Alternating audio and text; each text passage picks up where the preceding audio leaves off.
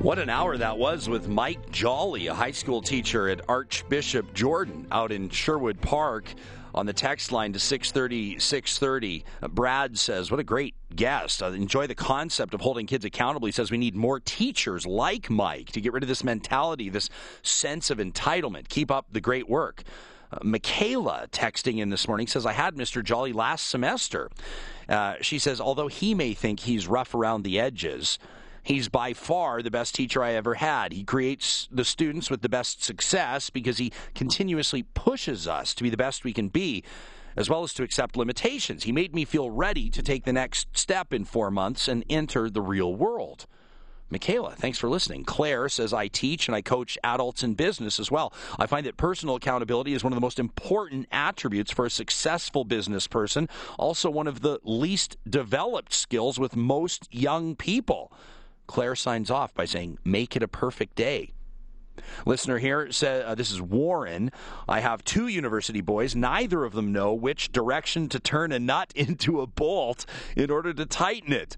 Yes, I think we should be teaching kids life skills, but also some pretty basic mechanical skills. It just seems to me that these kids are being taught some real basics in school. Trevor says, your guest there in the first hour kind of reminded me of my English teacher, who I greatly admired. He influenced my life, also introduced me to the wonderful world of Monty Python. Ooh, there you have it. We'll get to more of your takes on this because, as mentioned, there are literally hundreds of them. We've received some emails as well, and so we'll return to the concept of accountability and education prompted by Mike Jolly. But it's my pleasure right now to welcome back to the program Dr. Louis Kwantes. Doctor, good to see you. Thank you. Nice to be back. I suppose as of 3 days ago, I must now refer to you as past president of the Alberta Veterinary Medical Association. Thank you. That's much kinder than has been. Has been. Congratulations on the culmination of your term. You've been practicing veterinary medicine in Sherwood Park, I know, for quite some time. How did your experience as president of the AVMA change your perspective on the veterinary industry, if at all? Yeah, it's been a fantastic experience to be able to represent the Alberta Veterinary Medical Association, and it's really an eye-opener for me to be able to approach and see things from the regulatory aspect. You know, veterinarians love animals, want to do the best we can for animals, but the position of the reason why the ABVMA is in existence is to protect the public, and that's what we do. And fortunately, we're able to do that by helping to ensure that the veterinary medicine practiced in this province is of the highest quality, and the communication is the best possible, and protect both the public and the animals at the same time, which is really what we want. How has the continuation of these focuses been? Did you step in a situation where you were comfortable with the state of veterinary medicine in the province, or was there some cleanup that needed to be done? No, we were very fortunate in that things are run very well in the province. We actually are envied by many areas of the world as far as the level of veterinary medicine which we're able to practice. We also, over the years, of course, with the emphasis on the human-animal bond, we've seen pet owners and animal owners that also are coming to expect more and more. And over the years, veterinary medicine has developed quite a lot, both in knowledge and in technique and in technology and in all these ways. And most of the time, that is for the benefit of the pets or the animals and their owners. So, no, actually, we have a real good organization, which I'm very proud of and happy to have been able to represent. Last time you were here, we were flooded with text messages and phone calls because people want to save $150. They want to talk to the vet right now. So maybe we'll leave some time for open lines in just a bit, Doctor. But we asked you to stay in touch with us after that radio appearance several months ago, to be in touch with us when there was an issue that may surface, something that caught your attention that you thought required maybe a little bit more public awareness. And you made good on our request, reaching out to us just a short time ago to talk about animal rescue. Now, some people will say, okay, here we go. Now he's going to pick his favorite rescue group and he's going to ask us to donate, right? But that's not what you're here to talk about. No, not at all. You know, the idea of rescuing animals in need is one that none of us can disagree with. We love to do that. We love to take care of animals. There's animals in distress. That's even against the law to allow animals to be in distress, and so we want to do what we can to help. And there are a whole lot of very good-hearted people out there that are interested in and engaged in helping animals. Many of my own clients I talk with, and they're open-hearted, very willing to help, and want to donate too, but that's not what I'm here for. Because unregulated importation of animals into Canada from other places is something that is a big concern to the Alberta Veterinary Medical Association, not just because of the fact that we have many animals that require saving already, in the province, but the regulations for importation of animals, and let's specifically refer to dogs, okay? Because agriculture animals is a little bit different kettle of fish, so to speak. But importation of dogs into Canada only requires a proof of rabies vaccination, and not even a general clean bill of health or treatment against parasites. And there are a number of diseases that can be carried into Canada from animals outside. And this has happened on several occasions, and there have been people, humans in Alberta, that have been affected by that. And so we basically just want to spread the word that whereas we love to support the idea of rescuing animals, helping animals, we need to have a good deal of caution as to where these animals come from, how they've been treated, and what the potential risks are. And by and large, I think that's an unknown to most people. Now, it's estimated that there are about 100 dog rescue or animal rescue organizations in the province of Alberta, more than 50 just around Edmonton. So I suppose that this public message could require or even insist on compliance, on trying to establish some sort of common, set of a protocol or whatever the case may be. But doesn't this all start with the federal government? Doesn't this all start with Canada Customs? I mean, shouldn't this occur at the airport or even before these animals are put on flights to Canada? Is that where we should start? Yes, I think one of the concerns that we have is that animals can be quite easily taken into Canada from the States, but they can be also taken into the States from other countries. And so by not having our own regulations, we're kind of making some assumptions, all right? So we have dogs that are the Canadian Border Control, or Patrol, is the organization that undertakes to fulfill the requirements of the CFIA. And all they have to do to meet those requirements is to show a vaccinated certificate from this dog. Now, that dog may come from an area where the veterinary medicine is not regulated, as it is here. So who's signing these certificates? How valid is it? There have been cases where animals have come into the States with valid rabies vaccine certificates that have later shown to be false. And that's a pretty scary thing when you talk about rabies. Because, correct me if I'm missing the point here, but these dogs will be at dog parks. Other people's dogs will be there. And pretty soon you've got an issue. And it's not, and I don't mean to discount the relationship people have with their dogs. Trust me, I know. People love their dogs. Absolutely. But this can be a problem for humans, too, you were saying. Well, yes. It's an unfortunate situation that also with dog parks, which have their positives, no question about it, there's contact between animals and disease can be spread. But there's also public risk as far as biting and so forth goes, too. And I have heard that in certain municipalities, there's concern that a large percentage of the dog bites that are reported are coming from dogs that have been rescued from organizations that may have brought them in from outside the country.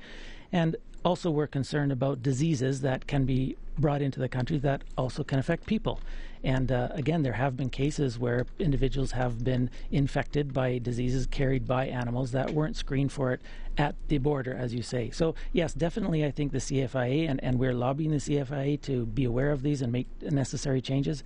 And there's a lot of other issues too as far as animal welfare issues with rescue groups, some of which do a fantastic job, some of which try and do a fantastic job, but there's a lot of significant constraints.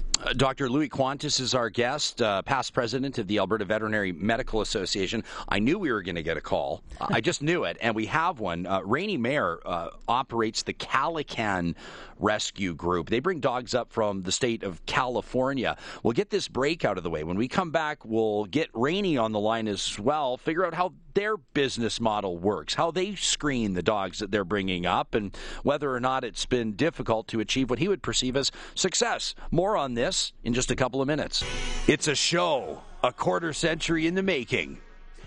Axl and Slash back together. Guns N' Roses reunited in Las Vegas for the very first show in more than 20 years, and you could be there. That's right, one lucky winner and a guest is going to win a trip for two to Las Vegas to see Guns N' Roses perform their very first show back together. If you haven't registered yet for this amazing opportunity, visit 630ched.com right now and then listen daily at 7:20 a.m., 10:20 a.m., and 4:20 p.m. When you hear your name, you have 6 minutes and 30 seconds to give us a shout at 780-496-0063. That'll qualify you to see the reunion concert of a lifetime.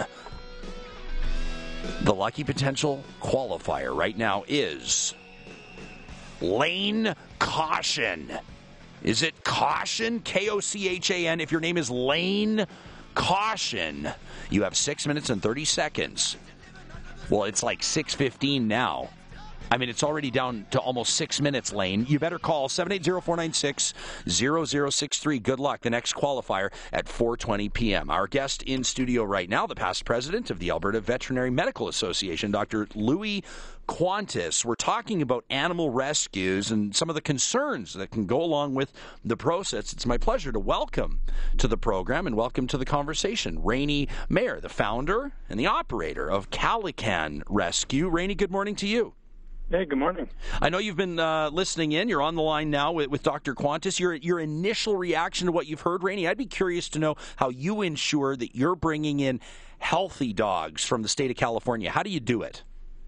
I'm happy you guys are talking about this. Ever since we started, we've always taken great care to make sure the dogs are healthy and kind of socialized, because we have a foster home in California that pulls the dogs from the shelters, and they're held in foster care for at least a month to make sure any disease is free from the dog. And we give them time for, for recovery, for spay, neuter. They get heartworm tested and everything we could really think of before they come to Canada. So, Rene, when it comes to actual paperwork, though, what paperwork is made available to you? How much do you know, aside from the observation, the time that they're, I suppose you could say, sequestered or fostered in California before you bring them up? How are you able to ensure that you know as much as possible about these animals? Well, a couple of days before the flight, we take them all into the vet, and they all get a health certificate done, thorough exam, not including blood work. That would end up being really expensive. But because it is from California and there is concerns, we do heartworm tests. Even though we work with dogs out of Central Valley and there's extreme drought conditions, I've never seen a mosquito down there. And, a couple of days before the flight, everything's checked and they're good to go. Rene, Dr. Kwantes here. Thanks for joining us on the program. Do you mind me asking the source of your dogs? Are they from local population around California or imported from overseas? Or they're from the Fresno area in California, and our volunteer in California works at one of the shelters. All right, and you find quite a ready, the market isn't the right word, but a ready welcoming arms for your dogs that come up into Canada, hey? Oh yeah, really quite popular. We only ever bring small breed dogs because the problem with big dogs, medium dogs in Canada are enough here, so we don't want to add to the problem. Right, I see. And do you mind me asking too? Is there you also, I presume, foster dogs out to people in the States as well? No, we just have one foster home in California. Rene, if I remember your business model correctly, don't you actually charter flights to bring these dogs up? We tried that a couple times, and the cost was just way too expensive because we had to pay for the fuel. So now we just we work with WestJet, and every 6 weeks we bring up 7 dogs. That's as much as we can do.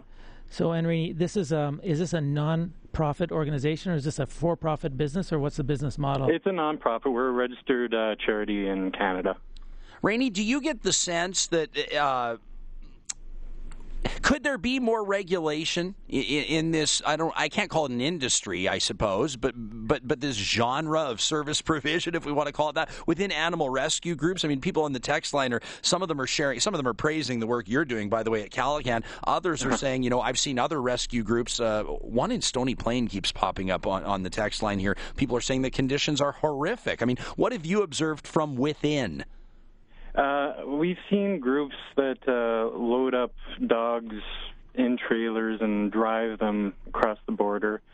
We've heard other stories where they're met at the airport and ask travelers to pretend it's their dog when they land in Edmonton or Calgary. That way they can get past inspection. with Border Services. Yeah, I'm Pardon me? Go ahead, Rene. I really wish the regulations would be stiffer. We've constantly worked with Border Services to keep up on the rules, and if they make things a lot tougher, we're happy to work alongside with them as long as it helps prevent bringing diseases into the country. And you got to be responsible, and ethics are involved too. Yeah, Rene, you're absolutely right, and I'm glad to hear you're concerned about those things because, as you state, some rescues do not appear to be concerned about those things. There are, of course, animal welfare issues, there are legal issues, and there are health issues, both for animals and people. I just wanted to mention, too, that the Alberta Veterinary Medical Association has produced over the last few years a document called Best Practices for Rescue Groups. And that's something that I encourage any rescue groups to have a look at because even though the intention of many is good, if the resources are limited, we can actually end up doing more harm than good to these animals. I'm glad to hear that you are really focused on doing a good job with the proper testing and so forth because that's really the minimum that we should do. Oh, thank you. Hey, Rene, I appreciate you taking the time to call in. Let me give you a chance to plug yourself for a second. What's your web address, or how can people get in touch with you if they want to learn more about Calican Rescue? Oh, our website address is www.calicanrescue.com. You can email us at info@calicanrescue.com. If you simply search on Google small dog adoption, we're usually the first result, too. Hey, that's all you need to say when it comes to the success of a business model or an endeavor. Rene, thanks for your time. Thank you so much. You bet. That's Rene Mayer from Calican Rescue. Well, there's a good news story right there, Doc. Yeah, absolutely. I'm glad to hear that, and I'm disappointed to hear what he hears from other people or the things that you've said about poor conditions or whatnot, because obviously the reason why we want to rescue dogs is to improve their life, not to make it more difficult. And I'm concerned also about some rescues that promote themselves as being, just out of the goodness of their heart, which actually end up being profit model driven type of businesses, because then a person is concerned about cutting the dollar, and usually the animal is the one that suffers. Doctor, you mentioned some online resources that I think would be valuable to people. I mean, some people are chiming in right now just saying, I'm glad you're talking about this. They're not offering an opinion. They're just indicating they're glad to be hearing about this.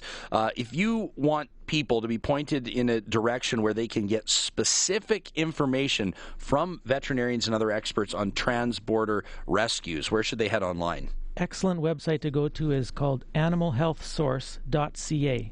That's animalhealthsource, all one word, .ca. This is one of the websites that's sponsored by the ABVMA. You'll find a lot of interesting material on there, but there is one poster or whatever you click on that's called Trans-Border Rescue, and that gives a lot of good information about this. The trouble with Google, of course, that there's so much out there that's not good information. This is one good website. Another excellent one to look at for general, and we'll probably be talking a little bit about tapeworms shortly, but is wormsandgermsblog.com. wormsandgermsblog.com. Okay, good stuff. Well, we'll fit in a quick pause here, make room for the headlines coming up at the bottom of the hour.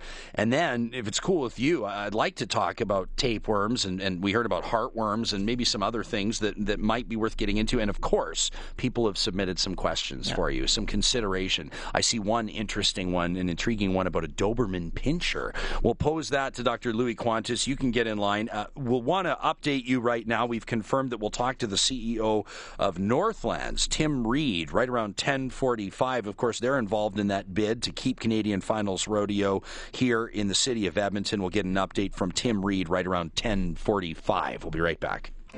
On this Thursday morning, Gina, did Lane qualify for the trip to go see GNR in Las Vegas? It took him 20 seconds to call in. Oh, really? I think that's the fastest we've ever had. Attaboy. Way to go, Lane. Just a quick note. Yeah. 3:20 will be the special time to call in today, not 4:20 like normal, just because of the early hockey. That'll be for today and tomorrow. Right. Okay, Oilers at Philly tonight. Right, of course. Perfect. So that means the City Ford Face-Off show goes at 3:30, yeah, so right after the mention, and puck drop at 5. Okay, perfect. Thanks very much, Gina. Dr. Louis Kwantes, our guest in studio, past president of the Alberta Veterinary Medical Association. Of course, you've been practicing veterinary medicine in Sherwood. How many years now?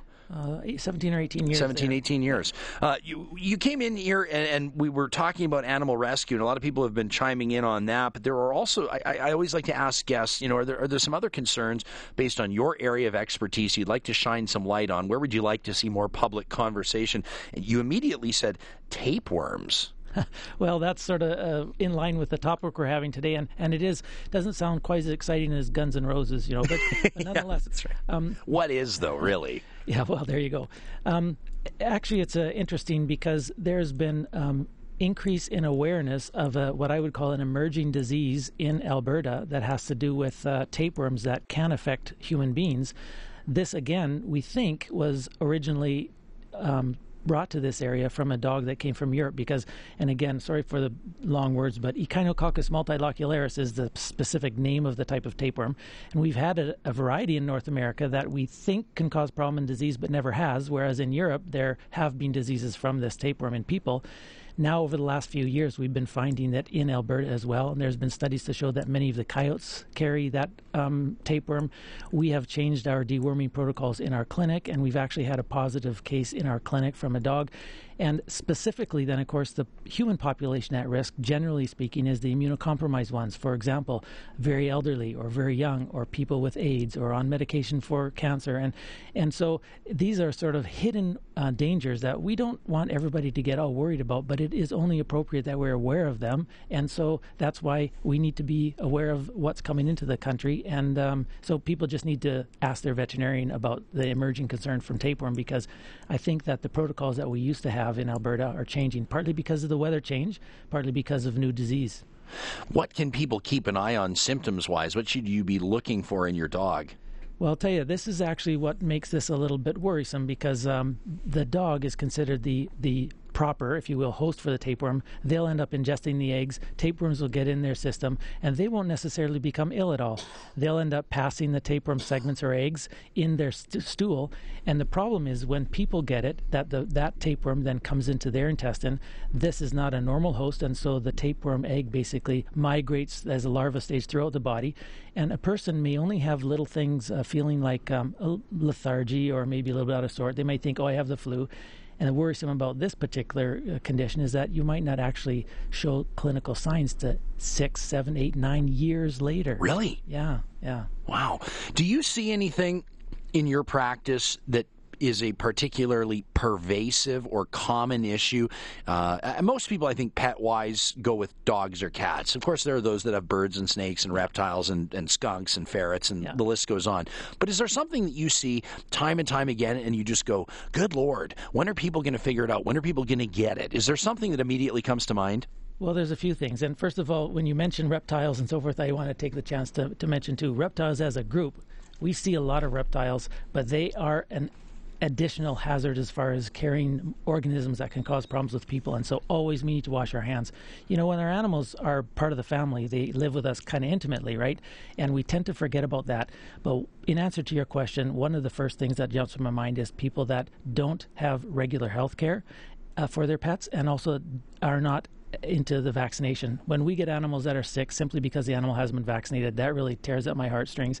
And when we have disease that has been going on and on for months or years in pets simply because the owner hasn't been aware, it's not that they're not concerned, it's just that they haven't come to the vet and have us had a look and point this out. And when they see it, they're often aghast. They say, man, I wish I would have done this a year ago. We say, you know what, bring your pet in every year and it'll help avoid that kind of situation. Do you give the animal equivalent of annual physicals? Is that a thing? Absolutely. In fact, we emphasize complete physical exams from the tip of the nose to the back of the tail, if the animal has a tail.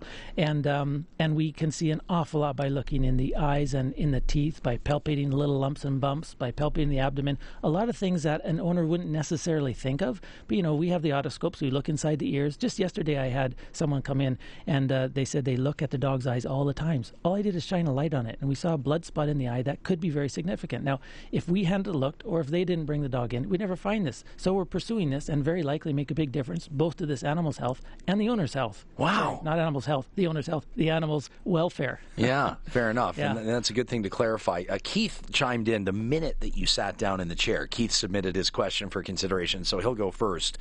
And by the way, I apologize, we'll have to cut you short, but we've got Tim Reid joining us. We're going to talk about Canadian Finals Rodeo, and I'll give you a heads up. I'm going to ask you about rodeo in just a second. Okay.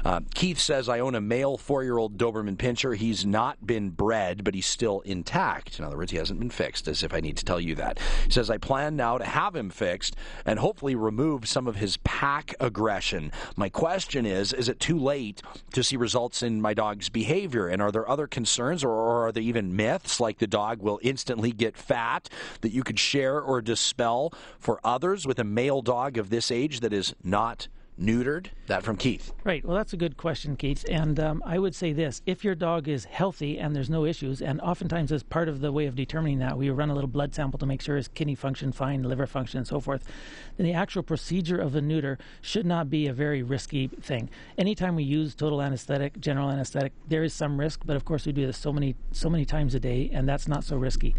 Yes, neutering can change an animal's behavior, but there's a genetic component to behavior as well, and so we cannot assume that neutering will automatically achieve the difference in behavior that you might like. And if a dog is neutered because of concern about aggression, there still will be a concern about aggression after the neuter.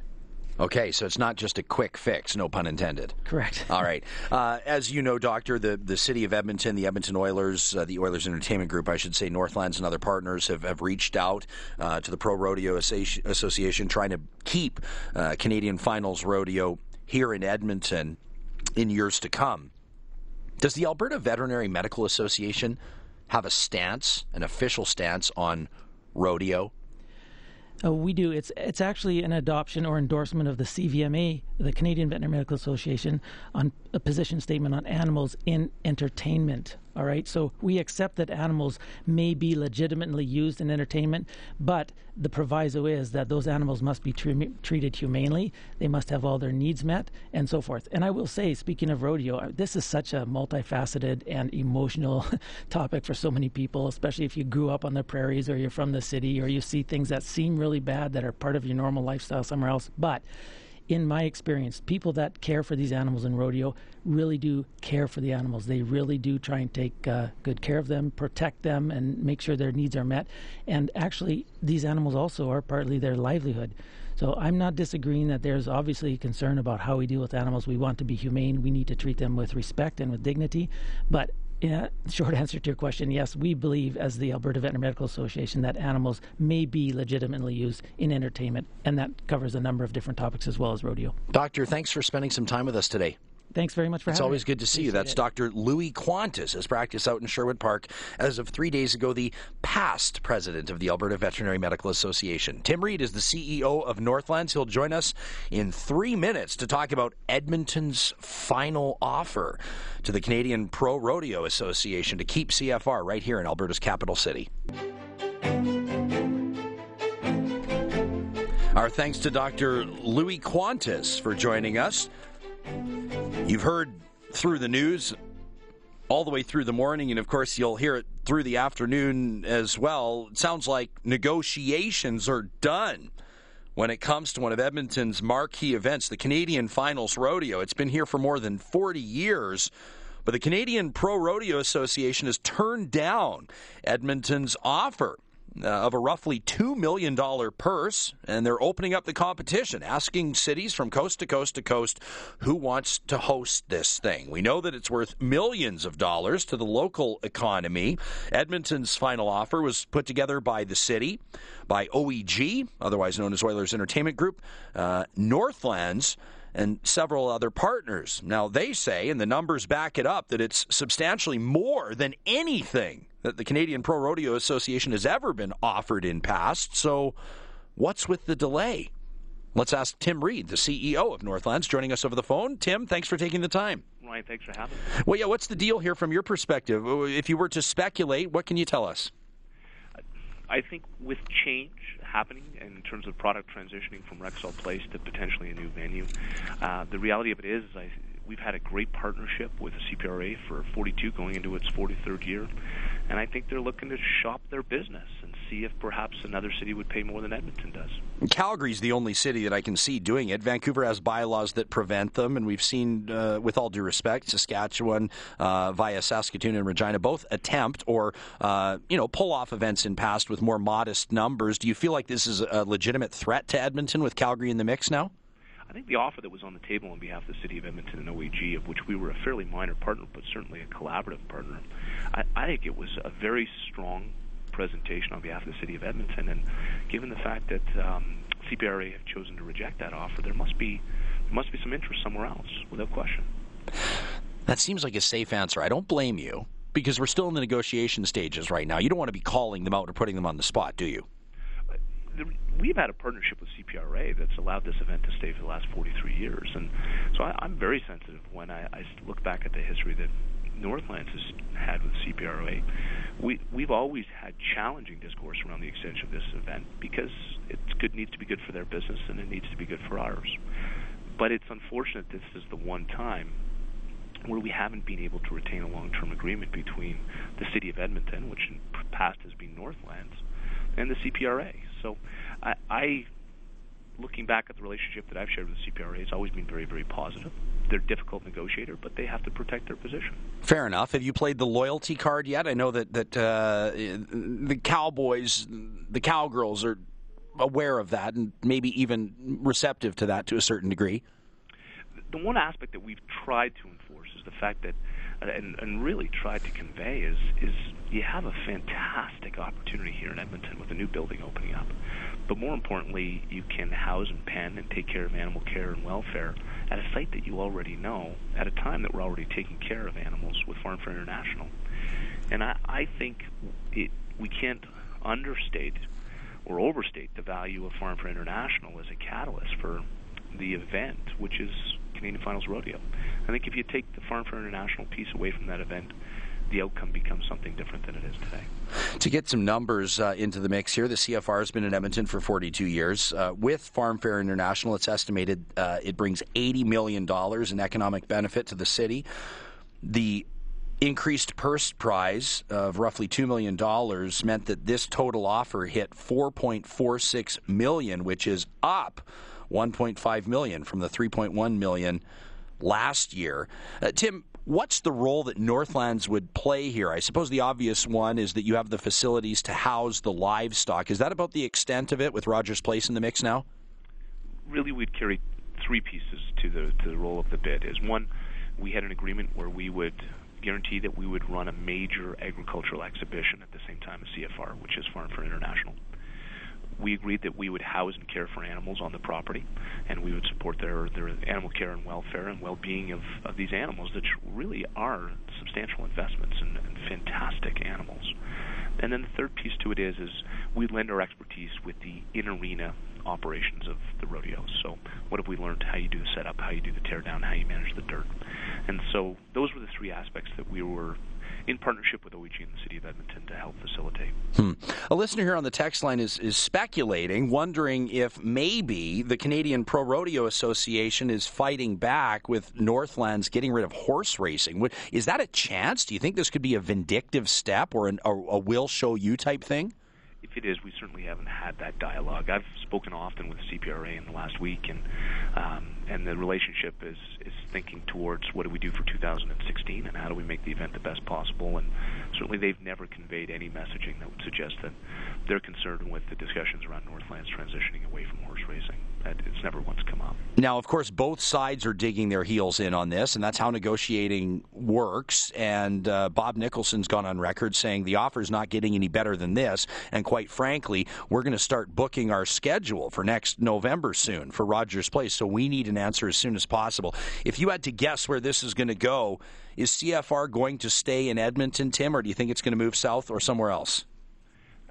I think it's a tough conversation to have. I think it sounds like the two sides are at odds right now, but as you know, in any negotiation, sometimes when people dig in, calmer heads will prevail, and we'll find an opportunity to move forward. Okay. Tim Reid. The opportunity was good, and the bid was very, very strong on behalf of the City of Edmonton. All right. Thanks, Tim, for talking to us. Appreciate your time. Thanks, Ron. That's Tim Reid, the CEO of Northlands. Ron says for years Calgary's been whining that the event should belong to their city, so I think it's a done deal. That from Ron. It's worth pointing out that the Calgary Stampede Board has said that they would not have a problem, they would not have an issue with an indoor rodeo in Calgary in November.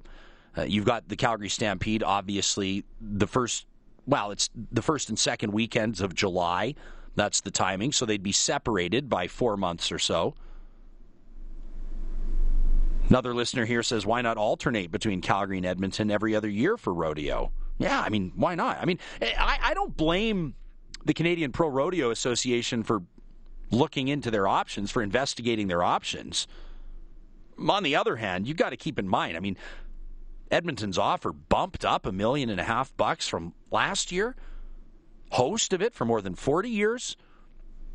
Maybe sometimes, the grass is greener on the other side of the fence till you get over there, and then you go, ooh, I didn't realize what I was standing on. I was going to say standing in, but in a rodeo context, that might paint a nasty picture for your boots. We've got a great email here from Gary Zeman. We'll get to that after this quick break. Thanks to Tim Reid for joining us, the CEO of Northlands. Of course, Northlands is part of that Edmonton bid to keep the CFR here in Alberta's capital city. Oilers Entertainment Group, a big part of that as well. Of course, the operators of Rogers Place, which will be open by the time CFR touches down next November, we're talking about. They're trying to keep CFR in Edmonton past 2016. Of course, this year's CFR coming up in November. The final offer put together worth about 4.46, let's say 4.5 million bucks. It's expected the economic spin-off, the benefit to the city of Edmonton, as high as 80 million once you bring farm fare into the mix as well. Gary Zeman visited 630ched.com, clicked on the show's link, and sent us this email. Says, it seems the CFR will leave Edmonton. The whys actually began when Old Council and the Cates Group were negotiating the new arena terms in relationship to Northlands. It was decided Edmonton could not have two arenas. If so, Northlands could not compete. The Oilers also threatened to leave Edmonton. Recently, Northlands revealed a new plan. Horse racing would go. This would mean the barns as well. Northlands Coliseum was to be transformed to a multi-rink facility. Now, the city and Oilers Entertainment Group have upped the financial incentive for the rodeo to stay. The city and Oilers Entertainment Group seem to be saying we offered more money. History says the rodeo was gone on its way out a couple of years ago. Money in this case is not the total answer. The CFR will probably go. This was determined over the past couple of years by city councils and the Cates Group, the non-compete clause at the center. That from Gary. Do you buy it? Do you agree with what Gary says? Some people are saying just the simple fact that it's no longer at Rexall Place. It'll be Rogers Place by the time CFR rolls around for 2017. It's not conducive, a city center arena, an arena in the downtown core for rodeo. We were talking earlier this morning, Bruce Bowie and I, reminding people that Madison Square Garden doesn't seem to have a problem pulling off rodeo events. And if you can do it right in the heart of New York City, you can probably pull it off in Edmonton as well. Sure, logistics may prove to be a headache, but they've done it in past. And as Tim Reid just told us, they've got 40-plus years of expertise in pulling this event off. And to see Northlands cooperate with Oilers Entertainment Group on this, something tells me you'd have experts that would be pretty motivated to pull off a spectacular event the season that Rogers Place opens. Let me know what you think. We'll get to more of your comments on this. Maybe we'll ask Doug Goss about it, the former chair of the U of A Board of Governors, a member of the Alberta Order of Excellence, well-respected businessman here in the city of Edmonton, will join us in studio after these headlines.